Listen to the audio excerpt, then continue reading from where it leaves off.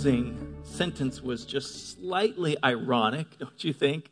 A year from now, no one will ever have to think of this man named Jesus. That was almost 2,000 years ago. And today, the name of Jesus Christ is the most exciting, controversial name. The name of Jesus stirs up more devotion and interest and curiosity and fervor and zeal and debate more than any other name in all of human history. That was just slightly inaccurate when the priest said that. In fact, one of my favorite historical quotes, I guess all quotes are historical, aren't they? But my favorite historical quote is from Napoleon Bonaparte, the little Corsican who became the emperor of France. He said once, "Alexander, Charlemagne, Caesar, and I have all founded empires. And upon what did we rest our genius? Upon force. But Jesus Christ founded his empire on love, and at this very hour, millions of people would die for him." And so when that priest said, a year from now, no one will ever remember his name, little did he know that 1,800 years later, when Napoleon was emperor, there were millions of people ready to give their lives for him. And little did he know that tonight, 2018, that's still the case, and we're a part of that company that would be willing to give their lives for him. So welcome to our Good Friday service. Thank you for making time to join us tonight. If you brought your Bibles or you have a Bible app on your phone and you can do a low light setting, you can turn them to Matthew chapter 27, or we have a couple big gigantic Bibles up on the screen as well. And what I'd like to do for a few minutes is walk through the scripture passage that our drama team just illustrated. And I just want to point out a few things from this passage, and then we will move into a time in a little bit of receiving communion and making some time to pray. If you take notes on sermons or you like titles for messages, the title of our Good Friday talk tonight is God Forsaken. God Forsaken. So Good Friday is the anniversary, as we've heard, of the crucifixion of Jesus. Now, his betrayal and his arrest and his trials, Jesus incidentally went through 5 trials during Holy Week, but his betrayal, his arrest, and the first 2 trials, those occurred on Thursday. So those would have occurred last night. And in church tradition, we call Thursday Maundy Thursday. We call it that because the word Maundy is a Latin word that means command. And it was at the Last Supper on Thursday night when Jesus said, "A new command I give you, love one another." So it kicked off on Thursday, but then things really came to a head on Good Friday, and Pontius Pilate, who was the Roman governor tasked with making a judgment about Jesus, did not want to give Jesus a death sentence. Pilate realized that Jesus had done nothing wrong.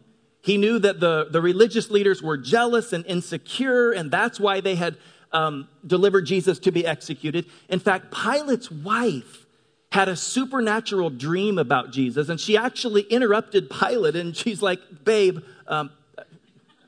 she called Pilate babe too. Like, "Babe, don't have anything to do with this man. I've suffered a lot about him in a dream." Pilate tried to release Jesus, but things were spinning rapidly out of control. A mob was forming, and he realized he had no choice. If he wanted to keep the peace, he had to sentence Jesus to an execution. And so that's where we'll pick up the story in Matthew 27, verse 24. And it says, "When Pilate saw that he was getting nowhere, but that instead an uproar was starting, he took water, washed his hands in front of the crowd, and he said, 'I am innocent of this man's blood. It is your responsibility.' And all the people answered him, 'His blood is on us and our children.' Then he released Barabbas to them, but he had Jesus flogged." And flogging, of course, was that brutal beating and whipping that happened with the Roman cat of 9 tails. It was a whip with multiple leather threads that was embedded with bone and glass, and then steel balls that literally would punch holes into the victim's body. And he handed him over to be crucified. Then the governor's soldiers took Jesus into the praetorium. They gathered the whole company of soldiers around him. They stripped him and put a scarlet robe on him, and then twisted together a crown of thorns. They set it on his head. They put a staff in his right hand, and then they knelt in front of him and mocked him. "Hail, King of the Jews," they said, and they spit on him. And they took the staff and they struck him on the head again and again. And after they had mocked him, they took off the robe, they put his own clothes on him, then they led him away to crucify him. As they were going out, they met a man from Cyrene named Simon, and they forced him to carry the cross. They came to a place called Golgotha. Doesn't that just sound wicked? It sounds like Mordor or something. Golgotha, which means the place of the skull. And there they offered Jesus wine to drink mixed with gall. But after tasting it, he refused to drink it. When they had crucified him, they divided up his clothes by casting lots. Notice that phrase for a second. When they had crucified him. Gosh, we can read that so quickly. It's just 3 words. They crucified him. Isn't it amazing how we can convey the deepest, most unbelievable pain that a human can endure in just a couple of words? It's kind of crazy. We can communicate the deepest of all human aches and pains just so quickly and almost flippantly. They lost a child. She was molested. They divorced. She went bankrupt. He's still battling addiction. We can communicate these deepest pains with just a few simple words. When they had crucified him. When they had crucified him, they divided up his clothes by casting lots. Have you ever thought about this part of the story? I know that when we've preached this and you've read it, you've read that, and we know that as Jesus was hanging up there, the soldiers were gambling over his robe. But have you ever thought about that? This is unbelievable if you think about this. These soldiers had just crucified him, which means they nailed a human being to a piece of wood. And then after nailing a human to a piece of wood, they're so callous and they're so indifferent, they pull out some dice or something like that, and they start gambling to see who gets to keep his robe. I mean, have you ever thought about that? How could someone's conscience be so seared and so hardened and so indifferent that you can crucify someone? You could take someone's trembling, shaking hand and pound a nail into it and not feel anything? I mean, don't you think that nailing human flesh to a piece of wood would affect a person psychologically? You ever just bumped into somebody accidentally? Isn't your first reaction for most of us, "Oh, I'm sorry, my bad"? Have you ever hit somebody? Like with your car or your fist? You know, it's one thing to defend a person, but we were not created for heartless violence. People were made in the image of God. And for a person to do physical damage or violence to another person damages the human soul. Amber and Maddie were the biggest wimps when they were growing up. Oh my gosh. We used to go camping at this gorgeous lake in North Idaho, this big massive lake, and it had a humongous dock that stretched way out into the water. We would play on it all day long. We would swim under it. We would jump off of it. But a couple times, each of them got giant splinters in their foot from this dock. And we had to practically hold them down. And I took the tweezers and the needle, and they wiggled and squirmed and screamed so bad, I could barely get the splinter out of their foot. I could barely go deep enough. And I know the metaphor breaks down because I wasn't a hardened soldier executing someone. I was a dad getting a splinter. But if I could barely poke them to get a splinter, how could somebody get to the point when they can actually nail human flesh to a piece of wood and not feel anything? 1 Timothy chapter 4, verse 1 says, "The Spirit clearly says that in later times, some will abandon the faith and follow deceiving spirits and things taught by demons. Such teachings come through hypocritical liars whose consciences have been seared as with a hot iron." You know, it's possible for the human conscience to get to a place where it becomes seared or hardened and it doesn't feel things the way it's supposed to feel. Have you ever burned your finger? You ever just kind of lightly burned your finger on something? What happens to the skin when you burn it? It hardens. It loses its feeling. And it's possible for us humans to disobey God so many times or go down paths that are opposite of his plan for us so many times that our conscience begins to get cauterized. It begins to harden. A human soul, a human conscience can actually get so hardened that Nazi officers could order the mass execution of Jewish prisoners and then go home in the evening and drink wine and play beautiful classical music as if nothing out of the ordinary had even happened.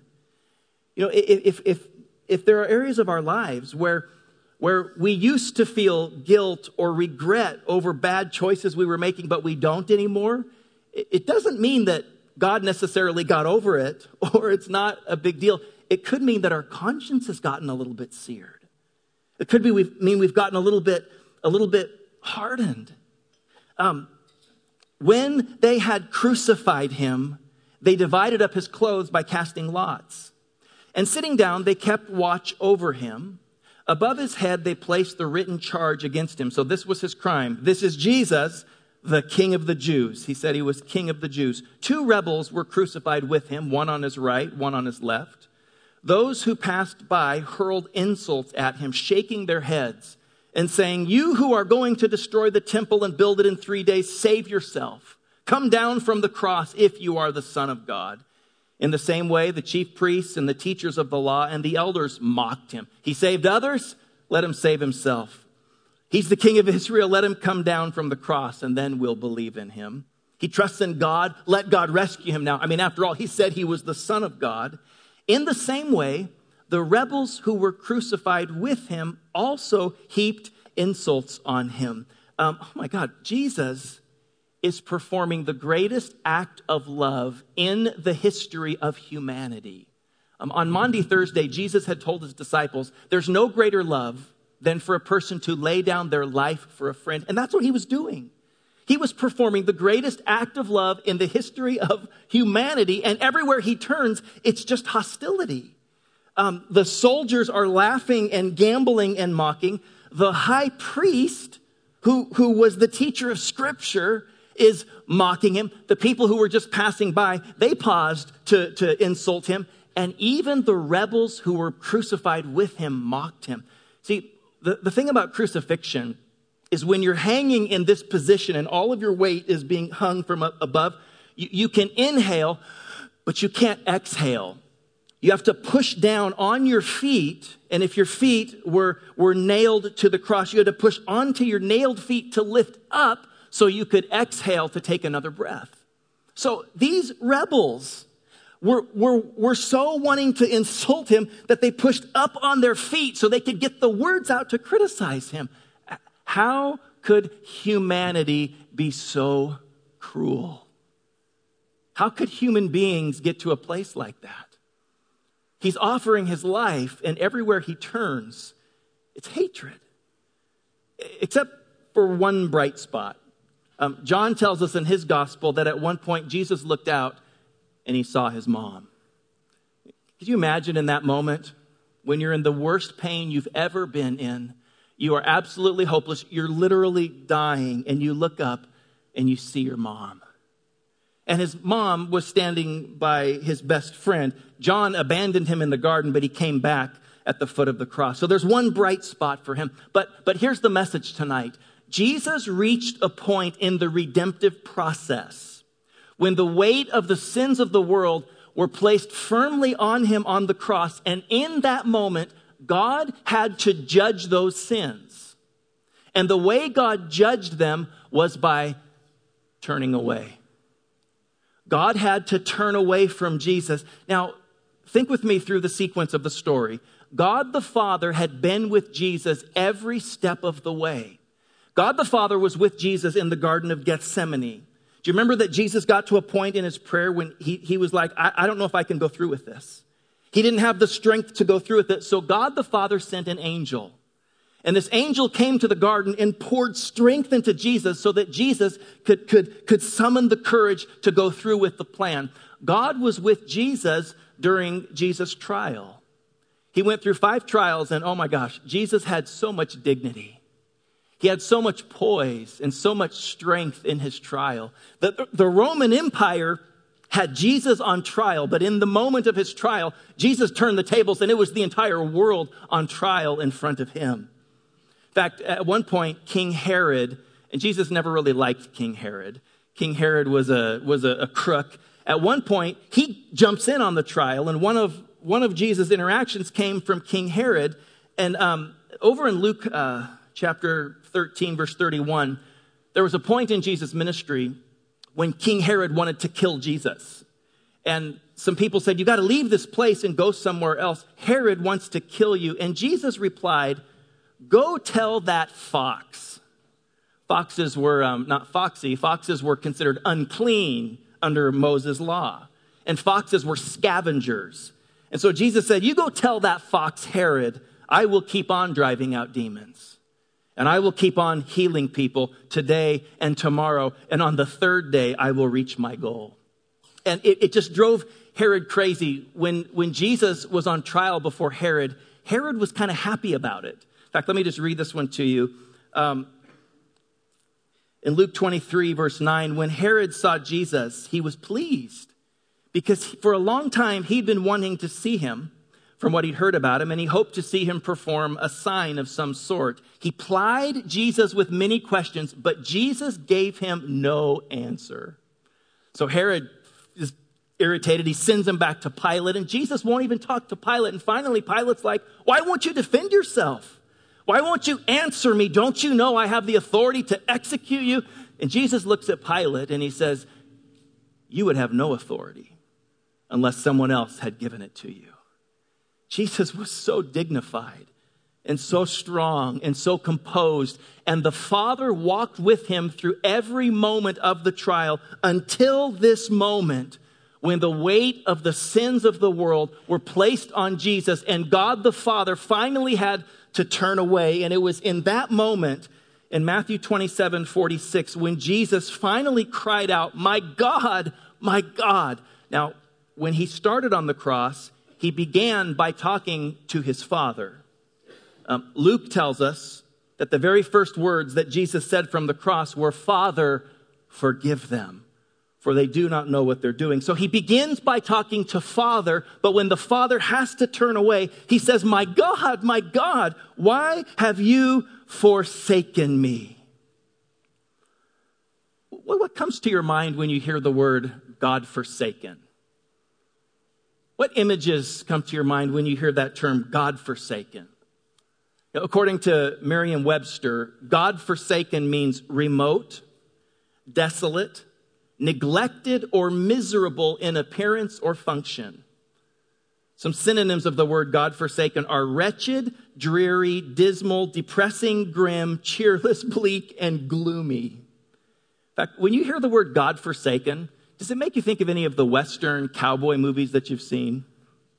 When you think of God forsaken, if you read Louis L'Amour or you read any Western novels, there's always a God forsaken town.